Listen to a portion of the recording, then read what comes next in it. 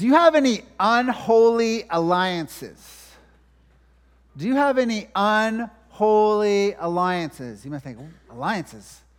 Don't talk about that very much. One of the TV shows that's made alliances very famous, probably you know it. Maybe, what's that TV show that's made alliances very famous? Survivor, exactly. Did you realize the first time Survivor came on TV in North America was the year 2000? Like, it's the 40th season. I mean, it's like Survivor has survived, hasn't it? On Survivor, one of the big goals is to form alliances so that you can have protection and you don't get voted off the island. Now, I don't know if you've ever formed a formal alliance with anybody. Maybe you never thought of it that way, but many of us belong to groups, or squads is the new term, that we belong to in order to have a sense of community and security. We may not even realize that we have these alliances until they're gone, right? Until we go into some new situation.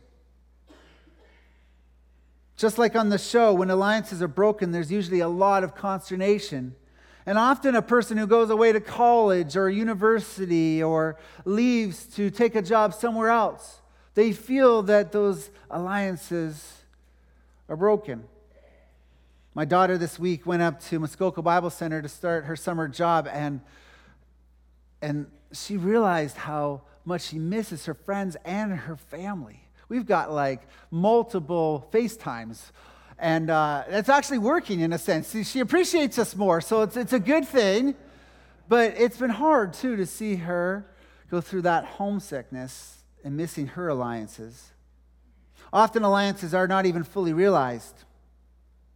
This is no more evident than when people hook up with each other and do not realize that the bond that they are making with another person. Psychologist and Christian speaker Barbara Wilson calls this the invisible bond. Others call it soul ties. Here at Temple, we understand these bonds and describe them in our affirmation of faith that we ask our members to sign as part of being an alliance, to be on mission with Jesus. If you're a member of Temple Baptist Church, you're in an alliance with us. You're part of a community on mission with Jesus. And we have a number of core values, and one of them is on marriage. And the last part of that marriage statement says this: we believe further that Christians should neither marry unbelievers nor enter into any other spiritually detrimental alliances with them. Now, when we went through our whole reworking of our guiding principles, we as leaders went, this is a term that our forefathers used, spiritually detrimental alliances. What does that mean? And so it's defined as detrimental spiritual alliance means a romantic, sexual, conjugal, or cohabiting relationship that would direct a person away from Christ. So I'll ask you again, do you have any unholy alliances? Is there any relationship that's drawing you away from Christ? Today we conclude in the book of Ezra, our study of the book of Ezra, and we've learned from the beginning at the start in chapters 1 and 2 about how we're supposed to rebuild on God's promises and His provisions, and we're supposed to do so with purity and generosity. And we've learned that there'll be setbacks, and there's starts and there's stops, and discouragement along the way. And at times we've experienced that just with some minor delays with even our own city approval of the recreation of our property here, the Master's Plan 4.0. We also learned that we should expect opposition, and that no matter what, we should still pursue obeying God's word. That we build on His word. And we've learned that God also wants to deal with our hearts first whenever He does a renovation project, before He ever starts to work physically in our lives. The last few weeks, we've learned that God will reveal the sin beneath the sin. He likes to do a deep dive into our hearts. And there are times in our lives that we're not aware of the sin that we've been committing. Now, in the case of the returned exiles from Babylon, they did not realize the grave problem of marrying foreign wives. They had either been in Babylon as slaves for a long time, or they've been left as a remnant in Palestine as caregivers of the land. And they had forgotten about the Word of God, and they didn't know it, which is why Ezra had to teach them. In Ezra, recall this as one of our memory verses, Ezra chapter 7, verse 10. And Ezra, he devoted himself to study the law and to do it, and then to teach the people of Israel. And that's true for us. We need to study God's Word, and we need to do it, and then we need to teach it. We can't miss the doing. But in that verse, we find something very compelling, and that is that the people didn't know God's Word. They had forgotten it. And since the people didn't know the law and the Word of God, it's no surprise that they weren't living up to it. Often when we don't know and live out the Word of God, it affects our relationships, and often our most intimate relationships. In the case of the Jews, they had married foreign women and didn't realize that they were living in sin. That's an old term, isn't it? Is that still relevant today? Living in sin? Maybe considered archaic, left over from a bygone era before the sexual revolution, but it still has relevance today. By the way, here's what I've discovered. Every generation has had its impurity, right? Every generation. Let's not buy into chronological snobbery, as C.S. Lewis calls it, and think we're better than others or we're worse than others. It's just some generations, the sin was more hidden. A lot of couples used to elope, I'm told, because they were already pregnant. In our time, thanks to the Me Too movement, sexual sin is now revealed more publicly. And what I've noticed is that one time fornication was concealed, but now it's common, right? We don't even blink an eye. People talk about romantic and sexual relationships like they're just driving a car, right? And they're taking it for a test drive. But I got to tell you, people aren't cars, right? They have emotions. They have souls. They're more than just electrical wiring. We've forgotten this profound truth. And I'm afraid it's even bled into our educational system, which is one of the leading shapers of culture. At one time, if a teacher was cohabiting, it might jeopardize their job. In fact, they would lose their job. Now that is acceptable. Now, I'm going to tell you, I applaud teachers. I think they have one of the hardest jobs in the world, and they deserve the summer off, right? Right, Lena? However, I'm deeply concerned that if teachers want to be the main educators of the sexuality of our children, and they practice and preach sex outside of marriage between one woman and one man, then that's going to be a massive problem for the next generation. Who will put the brakes off of us sliding off the cliff into a moral abyss? It's got to be the church, right? The church is the pillar and foundation of the truth, we read that Paul told Timothy. Well, let's start with us as a church, because judgment always begins with the household of God, as 1 Peter 4:17 says. So let's ask this question: are we living in sin? This is not just about cohabiting outside the bounds of marriage. This is talking about sin in general, any way, any shape, form. Don't we all find ourselves living with and in some sinful state? It's a battle every day, isn't it? And today we're going to find out what to do when we discover we're living in sin from Ezra chapter 10 as we conclude this chapter in this book. Please stand with me for the reading of God's Word from Ezra chapter 10, verses 18 through 44. You can look this up on your smartphones and your tablets. If you don't have a Bible, I'd love to give you one to you after at the Welcome Center. And no matter if we're virgins, widows, married, single, young, or old, this passage and this message is for us wherever God reveals sin in our lives.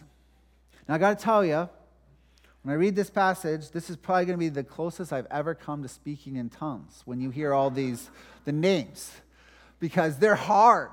So give me a lot of grace, and Lord, thank you for helping me learn a little bit of Hebrew, because we got to know these names up in heaven.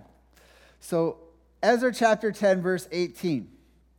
Now there were found some of the sons of the priests who had married foreign women: Messiah, Eleazar, Jerib, Gedaliah, some of the sons of Jeshua, the son of Josadak, and his brothers. And they pledged themselves to put their wives, and their guilt offering was a ram of the flock of their guilt. And of the sons of Immer, Hanani and Zebediah. And of the sons of Harim, Maaseiah, Elijah, Shemaiah, Jehaleel, and Uzziah. And of the sons of Pashur, Elinoihai, Maaseiah, Ishmael, Nethanel, Jozabad, and Elisah. Of the Levites, Jozabad, Shimei, Kelaiah, that is Kelida, we should just say that the first time, right? Pethahiah, Judah, and Eleazar. And of the sinners, Elishab. Of the gatekeepers, Shallum, Telem, and Uri. And of the Israel, and of the sons of Perosh, Ramai, Izai, Malchijah, Mijamin, Eleazar, Hashabiah, and Benaiah. And of the sons of Elam, Mattaniah, Zechariah, Jeliel, Abdi, Jeremoth, and Elijah. And of the sons of Zatu, Elinoe, Elishab, Mattaniah, Jeremoth, Zabed, and Aziah. Of the sons of Bebai were Jehonahan, Hananiah, Zabai, and Athlai. Of the sons of Bani were Meshulam, Malach, Adiah, Jashub, Sheliel, and Jeremoth. And of the sons of Pahath Moab, Adnah, Chalal, Benaiah, Messiah, Mattaniah, Bezalel, Benui, and Manasseh. And of the sons of Harim, Eleazar, Ishjaiah, Malchijah, Shemaiah, Shimeon, Benjamin, Malach, and Shemariah. And of the sons of Hashem, Mattaniah, Mattatiah, Zabad, Eliphat, Jeremiah, Manasseh, and Shimei. And of the sons of Beni, Midai, Amram, Uliel, Benaiah, Benadiah, Chalui, Benaniah, Meramuth, Elishab, Mattaniah, Mattaneh, Jeshu. Of the sons of Binu, Shimei, Shelemiah, Nathan, Adai, Machtemenebai, Shashai, Sharai, Azarel, Shelemiah, Shemariah, Shalom, Amariah, and Joseph. And of the sons of Nebo, Jeliel, Mattahiah, Zabad, Zebiniah, Jaddai, Joel, and Benaiah. Of these had married foreign women, and some of the women had even been born children. Don't be clapping. I didn't do a great job. I just made it through without laughing, okay? So you guys may be seated. It's hard. But these words matter. Every word matters. So that's why we wanted to. But thanks. I love how you're so gracious. That's great. And you're just thankful that you didn't have to come up here and do that, right? Okay. In all seriousness, when you realize you were living in sin, here's the first thing you need to do. Radically cut off sin from your life, including unholy alliances. 2, express your guilt to the Lord and redeem the names of your family and heroes of the faith. Say that again to simplify. Radically cut off sin from your life, including unholy alliances. Express your guilt to the Lord. And thirdly, redeem the names of your family and the heroes of the faith. Let's start by asking the Lord to reveal any sin to us personally. And I found there was a bunch of different ways that I do this in my own life. One of them is I go through the 10 Commandments. And I ask God, let me just walk through the 10 Commandments. Is there any commandment that I've broken? And I don't just use the Old Testament explanation that we find in Exodus and Deuteronomy of the 10 Commandments. I also add to Matthew chapter 5 because Jesus gives further explanation about lust and anger being equivalent in regards to, in our mind, as murder and lust. And so I'll use the 10 Commandments. Sometimes I'll pray through the steps to freedom of Christ, that Neil Anderson has. I find those to be really helpful. We help people pray through those. You can talk to myself or Wendy Hodgins, our prayer coordinator. Those have been very helpful times in my life. But the one that I use the most is this psalm. Psalm 139, 23 through 24. And it says this: "Search me, O God, and know my heart. Try me and know my thoughts, and see if there be any grievous way in me, and lead me in the way everlasting." So let's pray those verses right now. Let's pray those verses, and I want you just silently, quietly, like privately, personally, I want you to ask the Holy Spirit to bring anything to mind that you need to get right with Him. So let me pray. Father God, your Son Jesus, and the Holy Spirit, would you search us, O God, and know our heart? Would you try us and know our thoughts and see if there be any grievous ways in us, and lead us in the way everlasting? Show us our sin right now to each one of us here.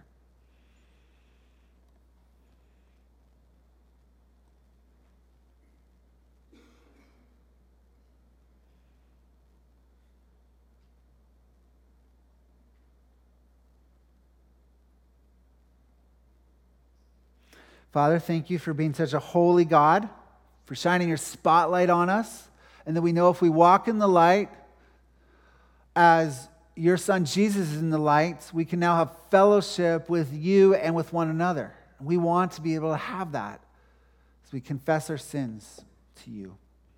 You promise to cleanse us from all unrighteousness, to forgive us our sins. Thank you for that. And God's people said, amen.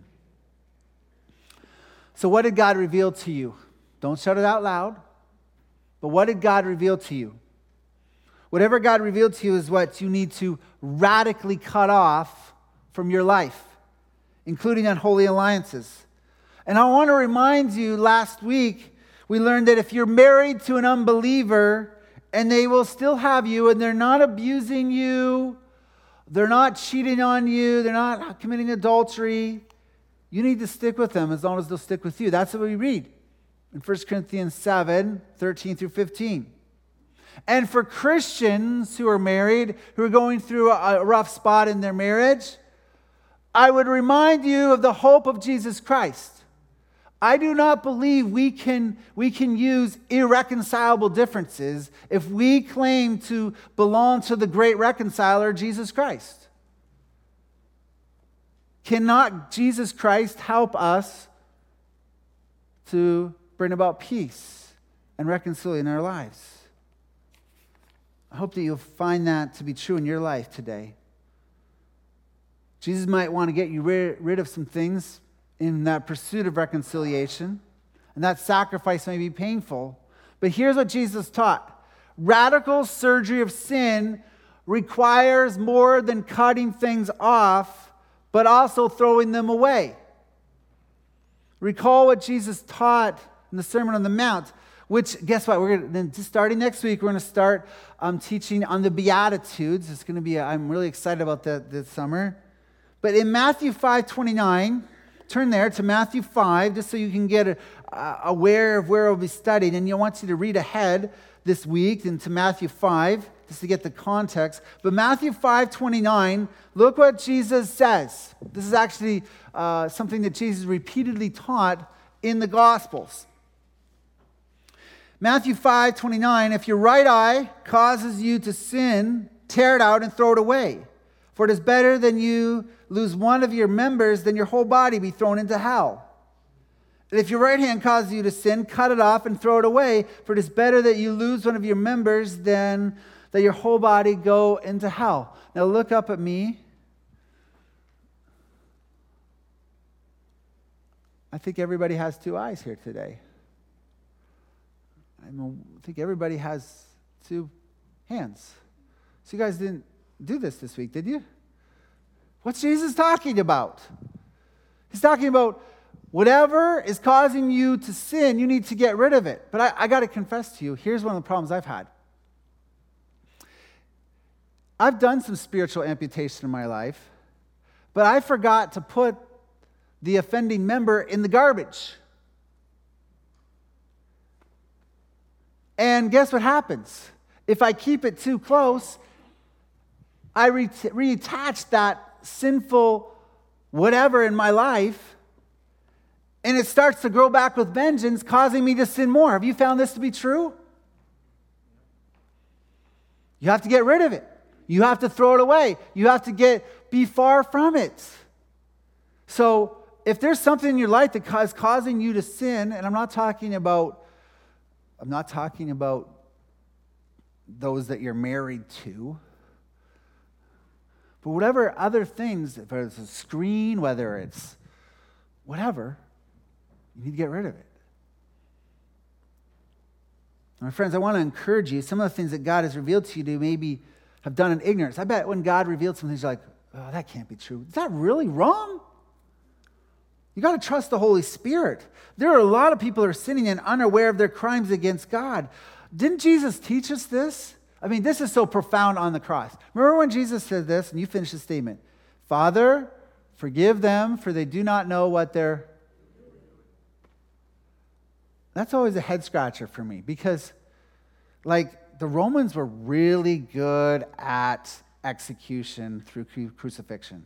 They had perfected this torturous execution device. They knew exactly what they were doing when they were pounding the nails through Jesus' hands, right?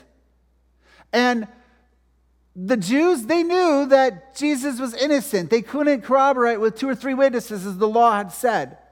But they said, crucify him, crucify him. And Jesus says this, Father, forgive them, for they do not know what they're doing.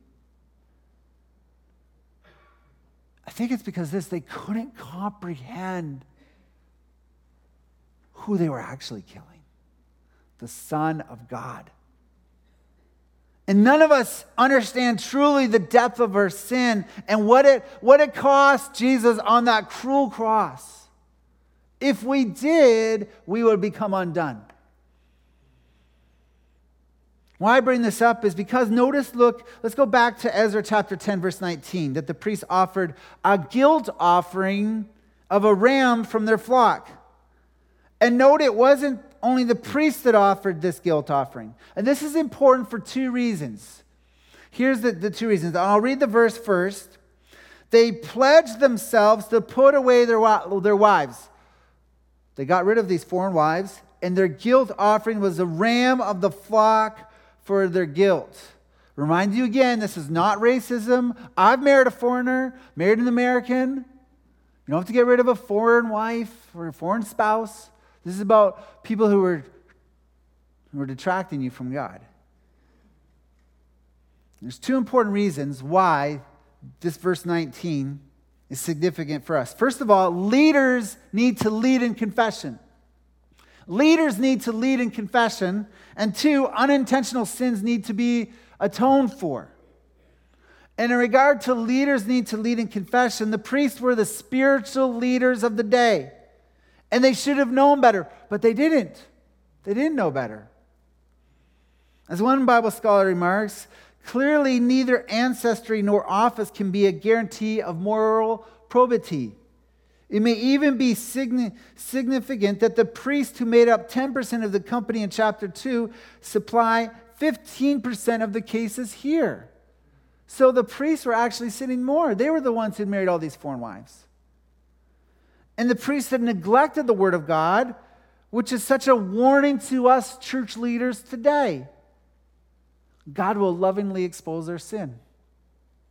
I love how Bible scholar Derek Kidner reminds us, we might have expected some cover-up of priestly guilt. This catalog goes out of its way to give prominence with true biblical candor by reversing the order that we read in chapter 2. So in chapter 2, they listed all the people coming back, and there was very few Levites, there was very few priests. But in this chapter, there's a lot more priests, and it starts out with the priest. The Bible doesn't promote, but reports cover-ups, especially of God's leaders. And this is one of the reasons why this is the Word of God and why it's true. If you're a skeptic here today, I just want to remind you, this is one of the reasons why I believe the Bible. Because it gives you the raw, unadulterated truth. It doesn't hide things. It never whitewashes its heroes. So my friends, if you're a leader in your home, in your school, in your workplace, out in the community or in the church, be a true leader and lead in confession. We leaders are the ones who have to be the first to confess. The second reason why the priest offered this guilt offering is important is that unintentional sins still need to be atoned for. And some of you are like, whoa. Maybe we're trying to play the innocence card and say, well, we didn't know. Okay. But now God has showed you, and true Christians own their sin. They don't keep making excuses. They're like, as soon as you find out, like, whoa, I need to get right with you, God. And this is the good news for us today. Did you know that God is so full of grace? So full of grace. Abundant grace. Remember our memory verse for this month? Ezra 8:22b. The hand of our God is for what? Good. On all those who seek him. And the power of his wrath is against all those who forsake him. So if we seek God, even with our sin, it's going to bring about good. He will forgive it. He'll bring good in our life. And this is what the priest did. You see, the guilt offerings described in Leviticus 5:14-26 are usually given for unintentional transgressions. This is something that was new to me. You got to turn there. Let's turn to Leviticus chapter 5, verses 14-26. So, first book of the Bible is Genesis. You can look this up in the table of contents. Genesis, Exodus, Leviticus. Leviticus chapter 5. And we're going to look at verses 14 through 26. Leviticus 5, 14 to 26. You got it? Actually, Leviticus 5, 14 through 19. I don't know where I'm adding verses to the Bible. Please forgive me, Lord, okay? This goes through verse 19. The Lord spoke to Moses, saying, if anyone commits a breach of faith and sins unintentionally in any of the holy things of the Lord, he shall bring to the Lord as his compensation a ram without blemish out of the flock, valued in silver shekels, according to the shekel of the sanctuary, for a guilt offering. Notice that, a ram. Same thing that we read in Ezra, chapter 10. And then look at verse 16. He shall also make restitution for what he's done amiss in the holy thing, and shall add a fifth to it and give it to the priest. There's something that we need to do. We need to make restitution for if we've done something wrong, we've wronged something, and maybe add to that. And the priest shall make atonement for him with the ram of the guilt offering, and he shall be forgiven.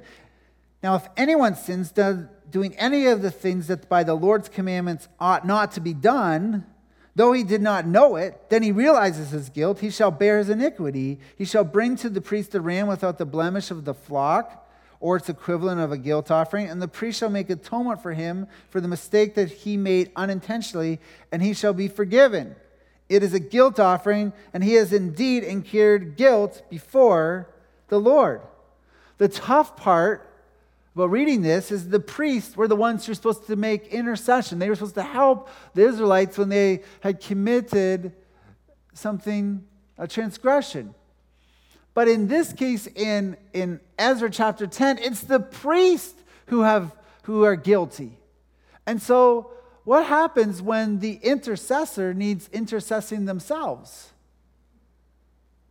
Well, this is where we get to jump to the New Testament and this awesome news. We have the ultimate high priest who never sinned.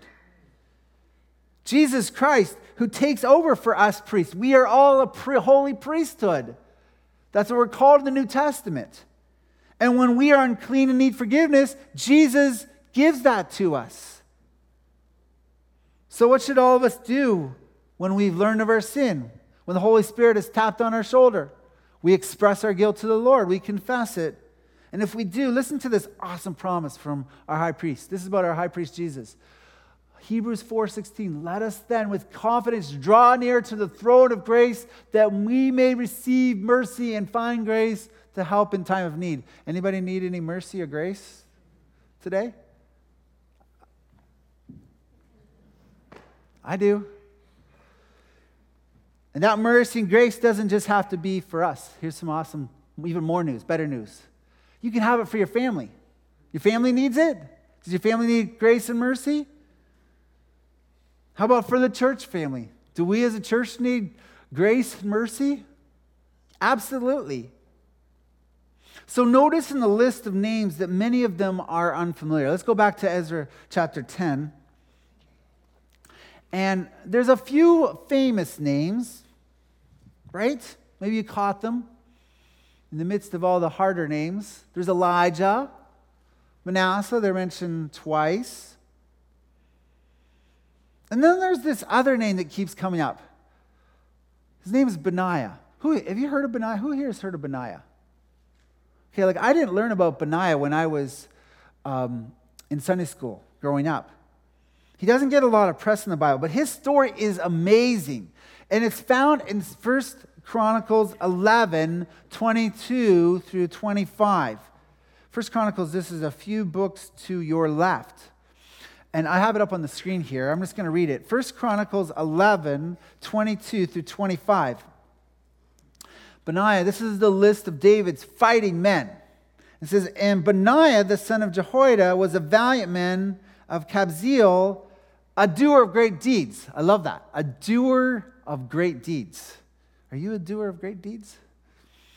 He struck down 2 heroes of Moab. Pretty important to recognize that this Benaiah guy, he actually dealt with these pagan nations that were affecting the Israelites. And then look at this line. It's almost a throwaway line. He also went down and struck down a lion in a pit on a day when snow had fallen. Now think about that for a moment. You go down into a pit where there's a lion. You intentionally do that. And it's snowing. And by the way, back then, they didn't have hiking boots on. It's just sandals. So it's going to be pretty slippery. You're not going to win this fight with the lion, are you? But he does, because we know verse 23 carries on. And he struck down an Egyptian, a man of great stature, 5 cubits tall.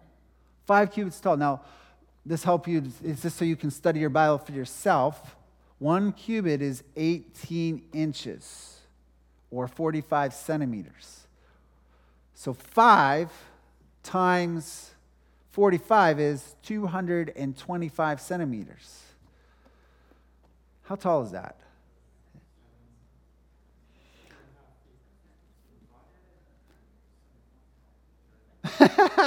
This sounds like math class, doesn't it? 7'6". How tall is Pascal Siakam?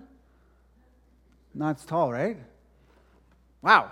Kevin Durant, I think shorter than 7'6". This guy's tall. And so Benaiah doesn't tell us how tall he is, but he goes and it says this. The Egyptian had in his hand a spear like a weaver's beam. Benaiah went down to him with the staff and snatched the spear out of the Egyptian's hand and killed him with his own spear. That's pretty impressive, don't you think? Then these things did Benaiah, the son of Jehoiada, and won a name besides the 3 mighty men. And he was renowned among the 30, but he did not attain to the 3. And David, that's King David, set him over his bodyguard. So think about that. Like he's the head of the secret service in David's kingdom. Benaiah was a mighty man. He's a man of great courage. And it would seem a lot of parents say, like, I like that Benaiah guy. I read about him. I want my son to be named after him. Do you know what Benaiah means? His name means? It means Yahweh builds up. Yahweh builds up. Now, on a side note, if you want to read all about Benaiah, there's a great book by Mark Batterson called In a Pit with the Lion on a Snowy Day. It's in our library, unless the first service people already got to it, okay? But my point in sharing this backstory of Benaiah is that this hero's name had been sullied by those who shared his namesake. And instead of Yahweh building up, God's people who were to rebuild the temple were tearing it down with their sin. And there were 4 different men named Benaiah in Ezra 10. We read that verse 25, verse 30, verse 35, and verse 43. And all of these men, instead of fighting the enemy like their namesake did, joined the enemy and they married wives from these foreigners. Maybe you find yourself today named after a godly ancestor. Do you know what who you're named after? Maybe it's a person of the faith, a godly hero of our faith. But maybe you haven't lived up to that holy name.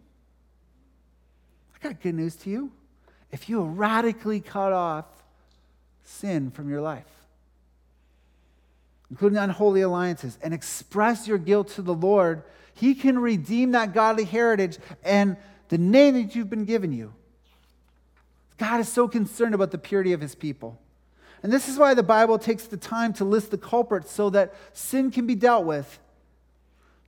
We find this in the last verse of Ezra 10. It says this: all these had married foreign women, and some of the women had even borne children. Now you might think, man, wow, all these guys got outed and their names are listed here, and all we know about them is that they had married foreign wives. But that's not the end of the story. That's only seen it from a legalistic standpoint. The grace side is they repented, didn't they? They found grace. And it says here that they had even born children. This means that there are probably not a lot of children born to these illegitimate parents. As my dad says, there's no such thing as illegitimate children. There's only illegitimate parents. The child is still a gift.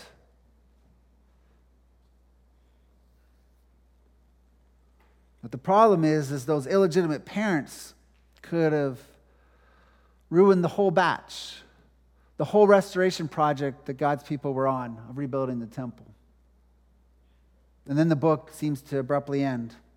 One of you asked me last week why the book of Ezra ends so abruptly and there's no other story. That's because in the Hebrew Bible, both Ezra and Nehemiah are really one book. And so that's why we're going to get to learn more about Ezra in chapter 8 of Nehemiah. And we're going to study Nehemiah, Lord willing, this fall as we continue on our build series. It's evidence, though, that the Bible is just one big story, God's big story, with Jesus Christ who is the hero. That's why we call our discipleship pathway God's big story. And He's the one who helps us to radically cut off sin and gives us grace when we express our guilt over our sin. It's Jesus who enables us to redeem our family and heroes and godly heritage. How? Jesus made an eternal alliance with you and me.